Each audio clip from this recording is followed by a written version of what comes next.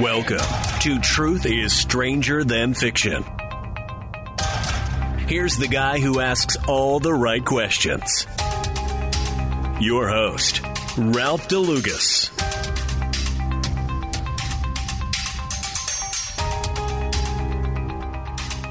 Hello, everybody. Welcome to another exciting week. You are on the Loving Liberty Network. I am your humble, truth-seeking host, Ralph DeLugas, and this is Truth is Stranger Than Fiction. I have probably got about 5 shows worth of stuff I'd like to plow through. I want to touch really briefly on light. I think it's really interesting. A bunch of new articles came out on light, and I think it is such a good little visual on just how corrupt the kingdom of Satan, or the kingdom of corruption, or the Kabbalah, whatever you want to call them.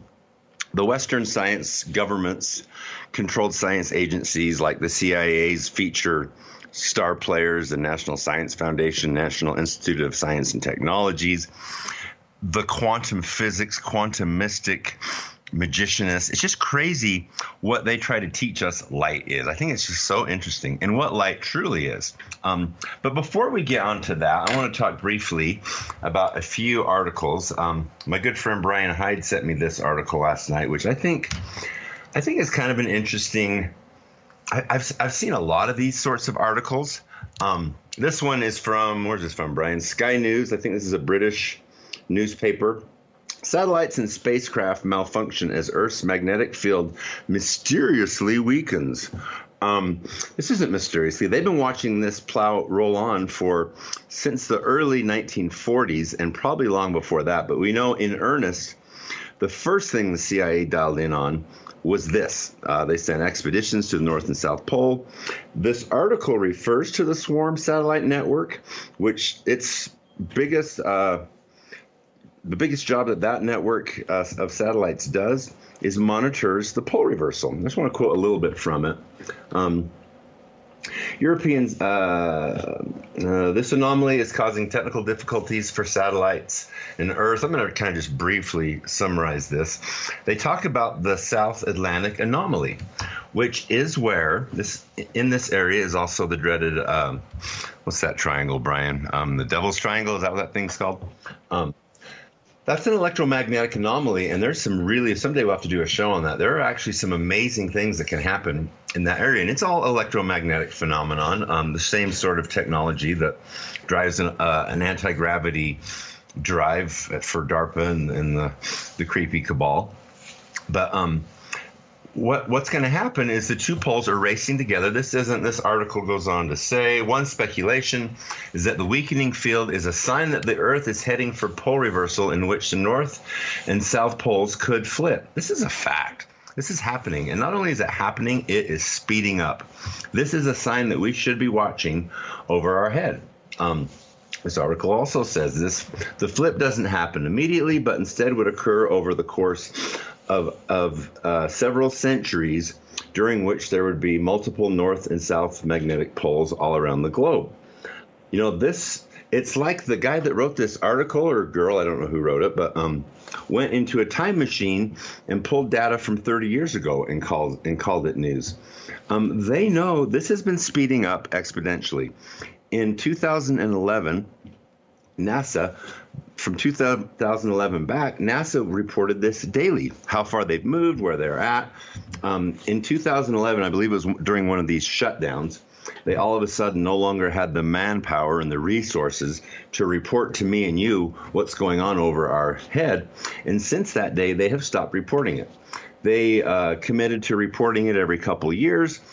And every single one of these, they've had to report early because it's speeding up and speeding up and speeding up. It used to be we're losing 5% of our shield per decade. Anybody that watches this closely can say it's definitely gotten closer to 10% per decade. So hundreds of years, absolutely not. This is going to happen before 2050, 2054, somewhere in there, depending on how fast. If you just look at the curve, how much it's speeding up, this is a very big deal. This article also says, such events have occurred other times in the planet's history, says the ESA, noting that we're overdue at the average rate at which these reversals take place. Every 2,500 years. That's a fat lie. Every 12,000 years, and that's a fact. We could prove that all day long, and we've talked about that a lot, but we won't get into that here. But at least people are starting to talk about it, and I think that's good. We can continue to track this. This is a big deal. This is the real climate change that's going to be happening, and there is nothing we're going to do about it other than be prepared. A couple other articles. Thanks, Brian, for sending that one. I thought that was a good example. I want to talk. Let's see, where do we start with this? This is cool. We ought to at least briefly talk about this. Geometry-guided construction of earliest known temple built 6,000 years before Stonehenge. And this is tied to another article where some of the ancient structures in Italy, in Greece, Roman structures, and civilizations there before Rome, they all had helical, double helix DNA, perfect spirals. The geometry is absolutely perfect. Staircases in where the protein crossbeams are in DNA. How do these people know that? We discovered DNA in 1954. So to say that these guys, it's just another example of how science is just crap. And if we don't look for ourselves, then we're going to be out of luck. Modern sea level, another article. Modern sea level rise linked to human activities. Rutgers research affirms. Surprisingly glacial and nearly ice-free periods in the last 66 million years. That's your first big red herring. Anytime they start talking about what happened millions and billions of years ago and billions of light years, we're going to talk about that in a minute. What is a light year anyway? What follows is going to be made-up nonsense. But I thought this was interesting. Reading in this article, surprisingly, the Earth had nearly ice-free conditions with carbon dioxide levels no higher than what they are today. And they had glacial periods in times previously believed to be ice-free over the last 66 million years, also with similar carbon levels, according to a paper published in the Journal of Science Advances. So if carbon levels 66 million years ago were the same as today, which I would assert they have no idea about, nor is they have an accurate way of dating any of this, but assuming they did, if the carbon levels were the same and we were covered with ice at some times and other times had no ice, how is it that today this little bit of carbon that your car is putting out, or that the cow in the field's flatula is putting out, how is that heating the earth today? Like the title of this article says. Well, the reason is these guys need to get paid. And if they don't have the title be a nonsensical lie like that, they're not going to get paid. It kind of all goes back to the same thing. Anyway, a couple more articles. Let's talk about Barnard's Star. I found this article. This is going way back to 1998. But I like watching, as many of you have probably picked up on, I like watching the signs. I am a sign watcher. That is one of the things that I like to do. And we can see this 12,000-year cycle rolling on. And we know that Proxima Centauri, Alpha Centauri, they both micronovaed or super flared, whatever term you want to use, about 4 years ago. Well, if you look out ahead of those, 5.9 light years ahead of us, or 1.82 parsecs, for those of you that like that distance, we have Barnard's Star. Barnard's Star, the second nearest star system to the sun, spewed a large series of super flares that increased its brightness, say astronomers in the United States. The discovery is an incredible surprise. This star is sedate, and it is an old red dwarf incapable of nova or micronova. So what happened? It hit the energy sheet. It hit the energy sheet that we are going into. Kind of an interesting little article. What else we got here? Has anybody heard about what our good friend Elon Musk? Every now and then Elon Musk, I think, might have a little bit of good side in him, and maybe wavers on the fence and could fall to the light side. And then I read articles of this. Elon Musk's SpaceX public beta of Internet from Space service coming by fall. This is a network of satellites called SpaceLink. And if you think your brain hates 5G, wait till you get to bathe yourself in 24G. This is a massive satellite network that's going to bathe and fry all of our brains from outer space, pumping out high-energy millimeter microwaves that are, almost 5 times more powerful than the 5G that we're already suffering under now. It's disgusting, and it's kind of ironic. I was thinking about this today. What would be our only protection from such a satellite network? It'll make that tinfoil hat look pretty good, to be real honest with you. I don't know what else would protect your brain from SpaceLink, Starlink. It's disgusting. Anyway, we're going to get into we're going to talk a little bit about General Washington and some little bit of history after this short break, and we will see you then.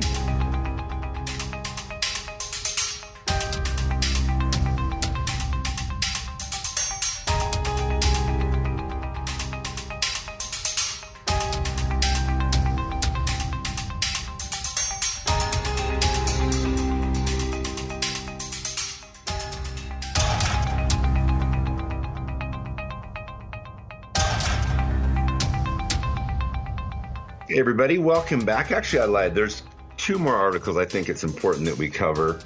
I think it's really interesting. This is just kind of a side note, and many of you have probably picked up on the fact I am a believer. I am a Christian, and it is a core principle of mine that is kind of can't be moved. So I kind of see things through that lens, and I am struck. I won't call them all up, but like House Bill, what is that, Brian? House Bill 6666, that trace, I have it here somewhere, that creepy trace, you guys, the contact tracing where the, why would they name that bill 666? Why is the patent for Bill Gates 606060?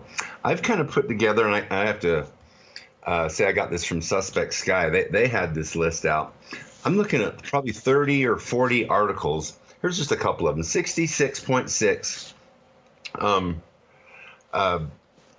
People trust their healthcare provider on virus data, pull fines. One after another. Here's another one. Oh, come on. I can't read this. 66.6% of Rhode Island coronavirus deaths are from nursing homes. One after another, like, are they just sitting around? About 66.6% of New York coronavirus cases say they've got COVID-19 following lockdown rules.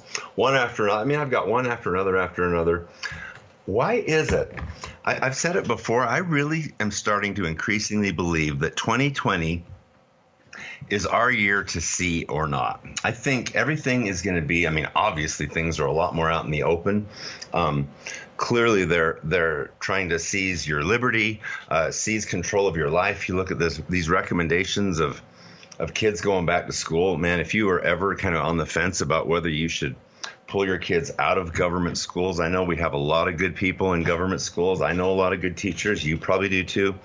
But the people running this system, all the governments of this world aren't just corrupt. That would be bad enough. And it's not just that they've institutionalized corruption, which they have, and of course that would be bad enough, but the leaders of our world, through gold and silver and armies and navies and corrupt tyrants that destroy, they are evil. And they have an evil, liberty-crushing agenda. The war. This is war. Is anybody surprised to hear that? The war rolls on here on Earth, and I think 2020 is the year to pick a side. I think fence sitting is over. I think we need to look around us. 40 articles on this coronavirus all have 66.6 in it. What are the odds of that? It's crazy. All these. Why would they name a House Bill 6666? Right? Like, have none of them? Did they all sleep through their Sunday school class and they just happen? Or this just happens to be the 6,666 bill they did this? It's just crazy. Anyway, another. Dropped my iPad. Sorry about that, you guys.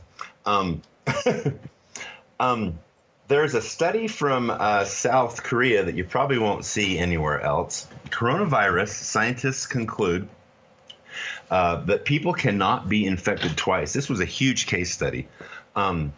Apparently, you can't be infected twice. And that's not something the CDC is probably gonna share. A total of 2,772 patients were believed to have fallen for a second time, but in China and Japan. I won't read this whole article, and I don't have my glasses on anyway. But interesting that you can't be infected twice. I honestly, increasingly, I can't pay any attention to this coronavirus, and not with a shotgun to my head would I take Bill Gates' creepy coronavirus vaccine. And man, a big applause. Did you hear, Brian, about that Italian parliament member that demanded that Bill Gates be arrested for vaccination crimes against? That was amazing. Good for him. Or was it a woman? I can't actually. I didn't listen to it because it was in Italian. I just had to. Alex Newman had an article on it, and this person went right down the line. 500,000 kids in India are paralyzed because of the polio vaccine. Millions and millions of women in Kenya and throughout Africa have been deliberately sterilized through these vaccinations. They put adjuncts in. There's adjuncts in every vaccine, but they put HCG in there. So the body, when fed this, and you should never, I don't believe in any vaccines, to be honest with you. It bypasses our not biosphere, but our skin, all of our defense systems, your throat. Your body is a machine that God designed to fight this stuff off. When you inject any of this stuff right into your veins, you're bypassing the top three: your skin, your biosphere, and those amazing tonsils, your cilia, all that. So anyway, when they put the HCG into these women, and this is according to this Italian parliament member, the body recognizes HCG ever after as an invader, and the immune system attacks it, which really makes me suspicious of all these autoimmune diseases that are everywhere now that were unheard of 100 years ago, right? Well, anyway, this parliament member is calling for his imprisonment for crimes against humanity. 3 cheers for that person. Obviously, that'll never happen. But last article I want to talk about: coronavirus researcher in Pittsburgh killed in apparent murder-suicide. Was close to making very significant findings. This was a statistics professor that was researching COVID-19 death forecasts and citing restrictions. It was a big paper to be published, a peer-reviewed paper on that was going to shatter, I guess, the World Health Organization's model and so forth. Suddenly, right before he's going to release this paper that was going to expose all this, suddenly he decided he's suicidal, and he killed himself. Isn't that weird? So anybody that thinks this is going to be letting up, that they're kind of giving up on this narrative and things going back to normal, when they're murdering people that are going to expose them, yeah, this isn't going back to normal. Normal is not going to be normal ever again. Mississippi church fighting coronavirus restrictions is burned to the ground. Bet you stay home now, you hypocrites, was written in the parking lot at a church that had sued the city over its public health orders. Wow, right?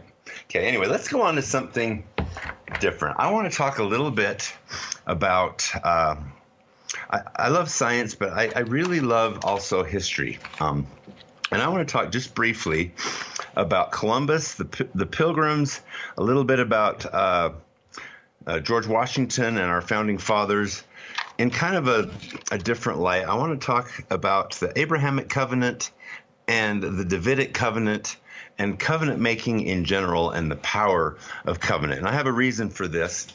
We're going to need power, my friends. And the power of the CDC, or the power of being angry and taking things upon yourself, I don't think these will do us any good and will actually do us harm. But a covenant, a God-fearing, commandment-keeping, covenant-keeping people covenanting with God are unstoppable. And that's kind of the point of this. So endure with me, if you will. Just a brief little summary. I found a couple articles this past week on Columbus, and I was really quite shocked. I read a little bit in his book called Book of Prophecies. This was written by Columbus himself. Kind of hard to get a copy. I just found excerpts online. But in the introduction, he says quote, "The voyage was not accomplished through math or maps. It was simply the beginning of what Isaiah has prophesied. And this is the what and why of why I'm writing this book. So you, the reader, may rejoice in this land of the coming new Jerusalem." I thought that was pretty interesting language from our brother Columbus, who I thought was trying to find gold, right?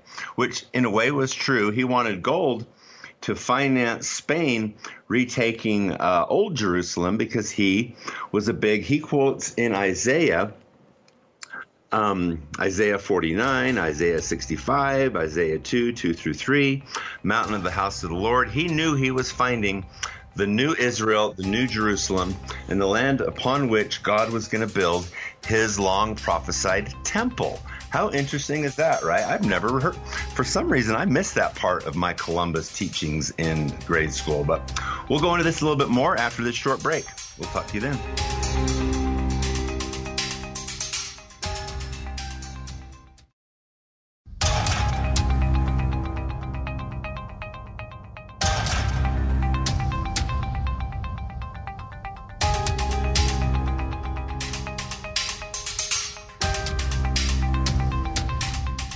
Welcome back, everybody. You are on the Loving Liberty Network. I am Ralph DeLugas, your host.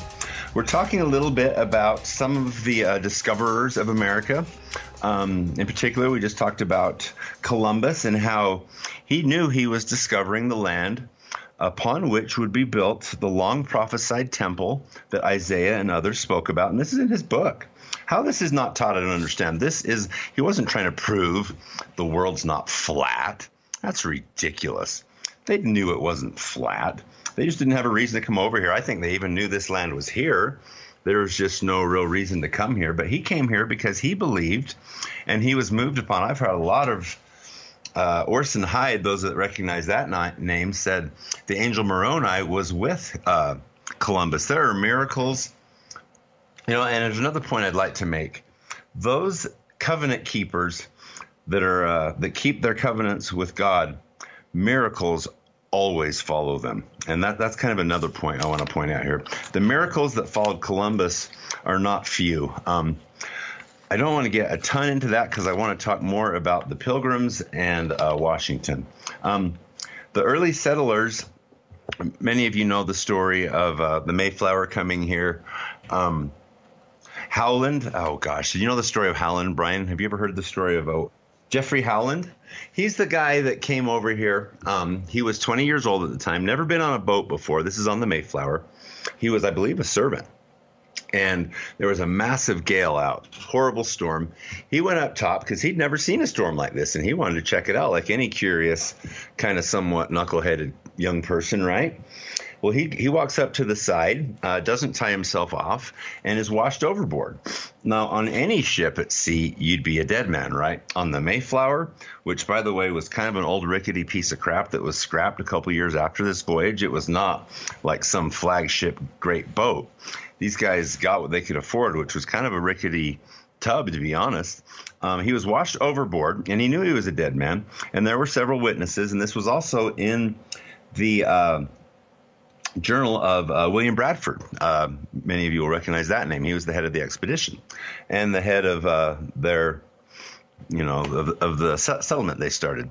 So anyway, this kid's washed over. He's several fathoms into the ocean, knowing he's dead, and he feels warmth enter his body and something brush by his hand. And he felt impressed to grab it. Well, what does he have in his hand? He's got a rope in his hand. He thought, the angels of heaven have thrown me a rope. He grabs onto this rope. Somebody had not battened down one of the lines, and this line was dragging behind the boat several hundred feet, and it just happened to drag through his hand, and he pulled himself up to safety. Some of you might be interested to learn this man. Some of his descendants would include a name you might recognize, Lucy Mack Smith, some other notables. So apparently this guy was supposed to live, right? Anyway, the settlers got here. You know the story. Half of them froze to death the first winter. They got here late. They had no food. The miracles of Corn Hill, where they came ashore and they saw a mound and they thought, they were impressed to dig there. And there was a whole bunch of corn there that saved their lives. And that, at least for a short time, still starving to death, still in great trouble. Who walks into their camp? But an Indian. Of course, they're thinking, oh no, we're dead meat, right? There'd been a lot of bad things, enslavement and stuff. The Spaniards had kind of done their thing. You guys know the stories there. And so they thought they were toast.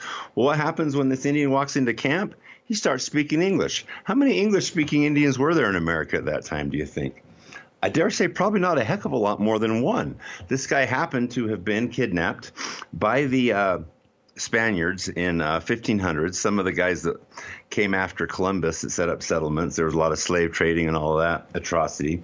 He was kidnapped, taken as a slave back to Europe, escaped, somehow made his way back here, and happened to be sitting in the camp of the Mayflower settlers that are starving to death, and they couldn't grow a dang thing because nothing they were doing worked here. Well, he taught them how to fish, how to hunt, how to grow corn here, basically saved the whole settlement. Is this a coincidence? Well, I don't know. You could call it a coincidence, I guess, if you want to. I do not believe that.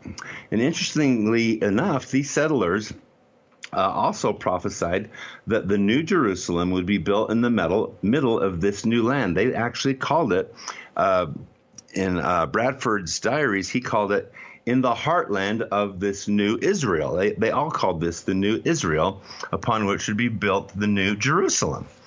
Kind of interesting language. Some of you might recognize that. Some of you may not. It's throughout Old Testament prophecy. If we study our Old Testament and know what it says, which is another thing we probably don't do enough of, but these guys all knew that.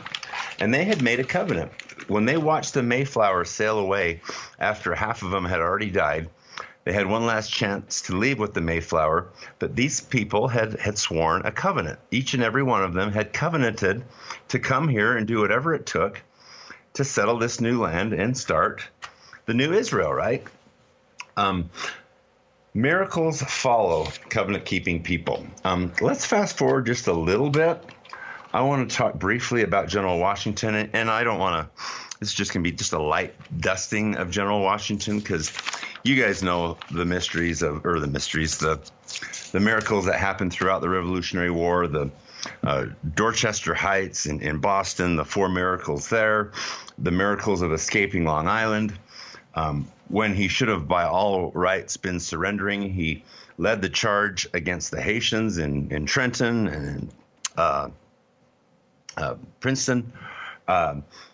Taking the basically the Navy SEALs or the Green Beret of that day, the Haitians, and then additionally taking Princeton after that with just a couple thousand men. Miracle after miracle in Valley Ford. This is something that maybe some of you hadn't heard. They were starving and freezing to death, as we all know, and would have probably starved to death en masse, except for in late December. There was a short warm period, which allegedly the history books say it tricked these shad fish into thinking it was spring early. I don't believe that. I think fish are smarter than that. But they came up the river in mass, so many, in fact, that the men were able to wade out in knee-deep water and fill up their bags and their arms and their barrels and everything. They salted it. They basically filled up their coffers with fish. And it literally saved their lives. This is what happens when we make covenants with God and we keep the covenants and we do our best to just live. These guys, it's really interesting. We've talked before about the Abrahamic covenant and the Davidic covenant and all of the miracles that have happened throughout history. Most of you are probably a little bit familiar, at least, about Bulletproof Washington. He had a bounty on his head, basically a king's ransom. And every Brit was gunning for him because the guy that backs Washington is going to be rich beyond his wildest dreams, right? So I think Washington, knowing this, he led so many charges on his white horse with his general blue jacket on. Everybody knew that was Washington, and everybody was shooting at him. How is it that he would have the courage to do this? In my opinion, and this is my opinion, this is an assurance that came to Washington because he had a covenant relationship with God.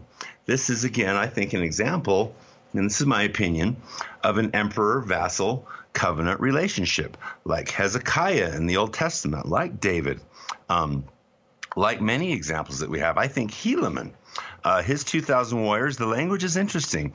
They called him father. He called them his sons. They kept his commandments with exactness, and not one of them fell by the sword. These were 15-year-olds taking on the baddest, 10,000 of the baddest warriors on earth at that time, right? So Washington, drawing the fire of the British again and again and again, leading charges, knew he couldn't be taken because he was on the Lord's errand. We can gain this same sort of confidence. And we don't have to be Mother Teresa. I think sometimes Old Scratch wins a lot of battles in a lot of hearts when we, by telling us, oh, you're not good enough. You're never good. Certainly I'm not George Washington, and I dare say probably neither are most of you, but we can do our best, right? We can keep those 10 commandments. Can't we at least do that? Keep all 10 of those with exactness. Make a promise to God that you will do so and see what kind of miracles he will pour out into your life. I promise you they come. And my friends, we need miracles.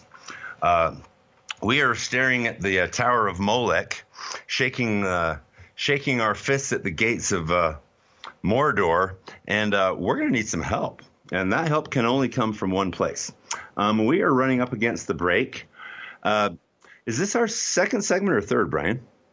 Oh, dang it. We might not be able to talk too much about light. We're going to talk briefly about light and a little bit of physics. We'll step back into the current and a little bit about energy and wrap it up with some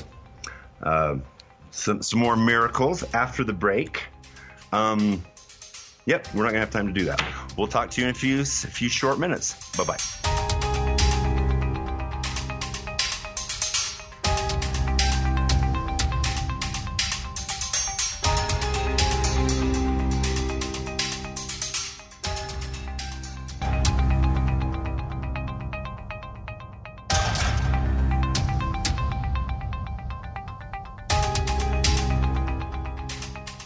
Okay, everybody, welcome back to our fourth and final segment.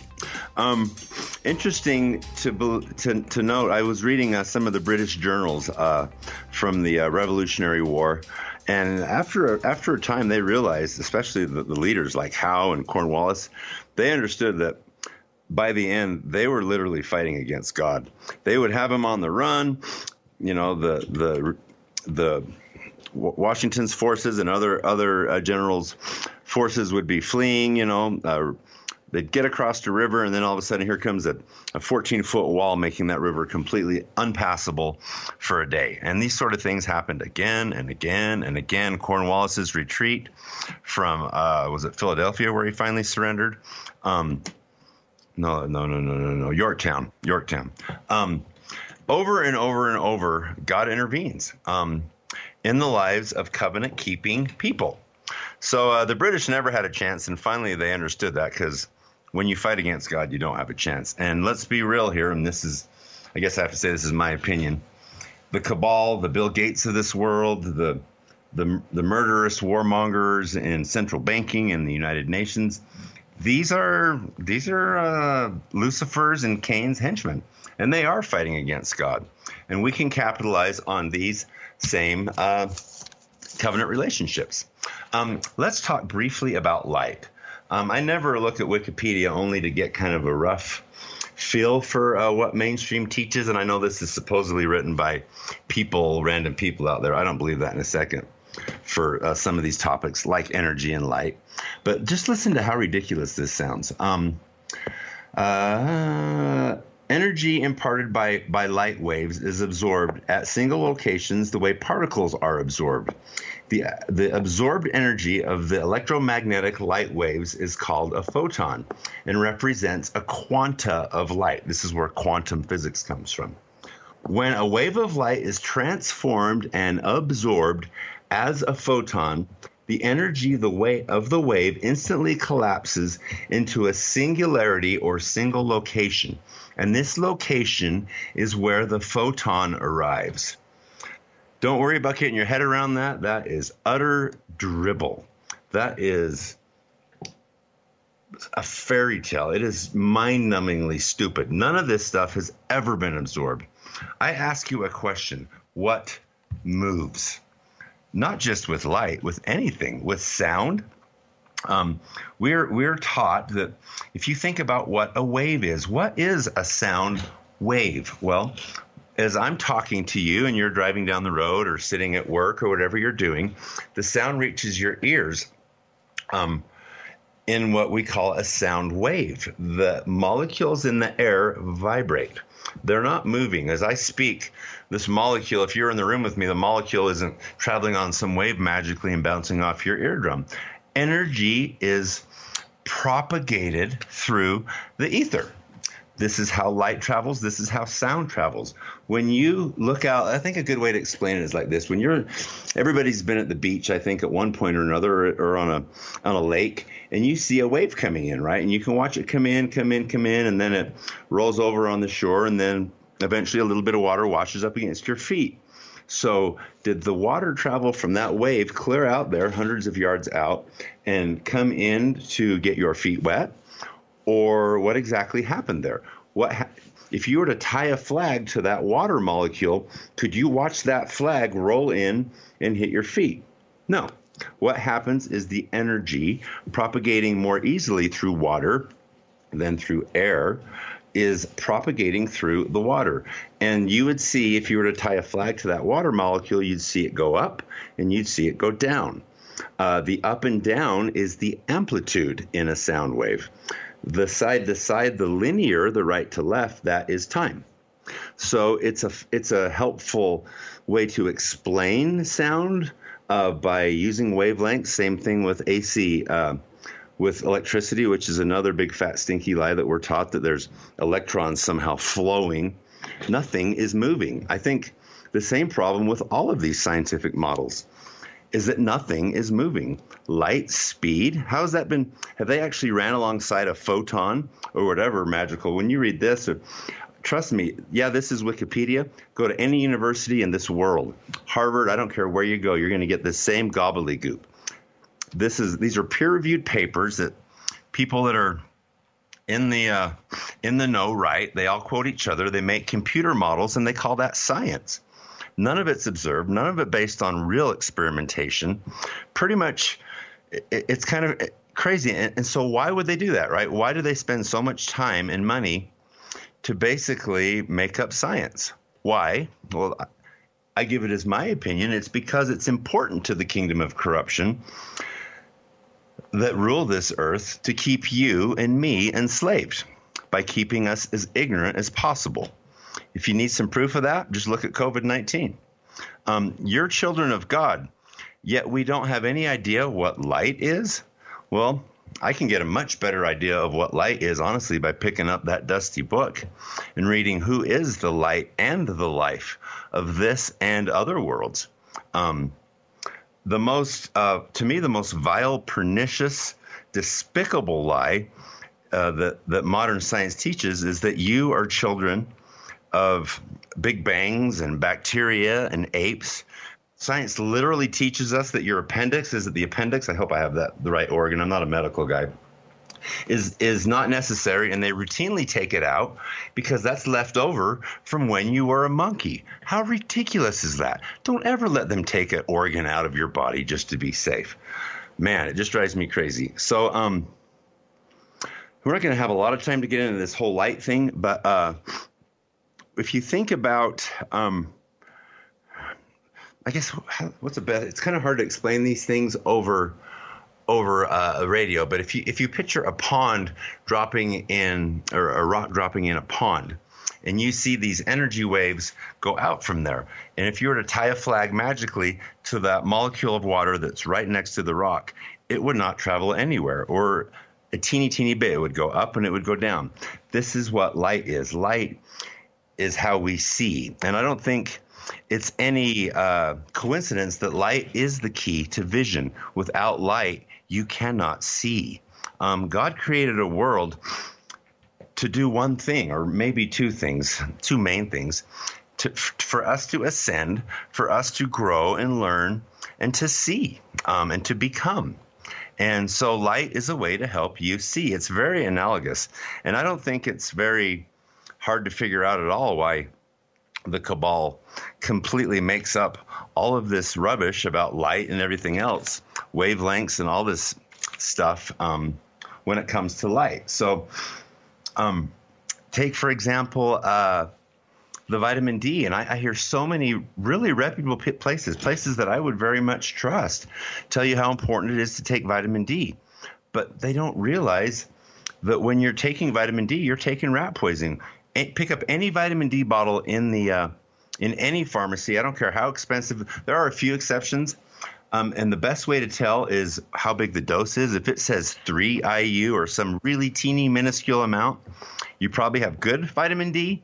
These doses of 2,000, 3,000, 5,000, 10,000 IU of vitamin D, it is cholecalciferol. And that is rat poison. If you give that pill to your dog, it'll kill him. But yet the FDA wants to tell you that that is equivalent to vitamin D, which is the virus-killing nutrient that your body makes from the sun, right? From the light. So anyway, it's kind of it's an interesting rabbit hole to go down to, but we're going to run out of time. So we're going to leave that discussion for what light is for another day. I'm trying to I want to talk. I have a lot of people. We've got maybe a minute or a minute and a half left. I want to address briefly something I heard the other day at a Cochleum I went to on Isaiah. And it was kind of talking about the people that are waiting for normal to return. And I kind of shudder when I hear people that honestly I think should know better, people of faith who have been repeatedly warned and even commanded to watch for signs. Yet some almost seem like children whistling in the dark to console themselves, believing that someday normal is going to return. What is normal anyway? If normal is the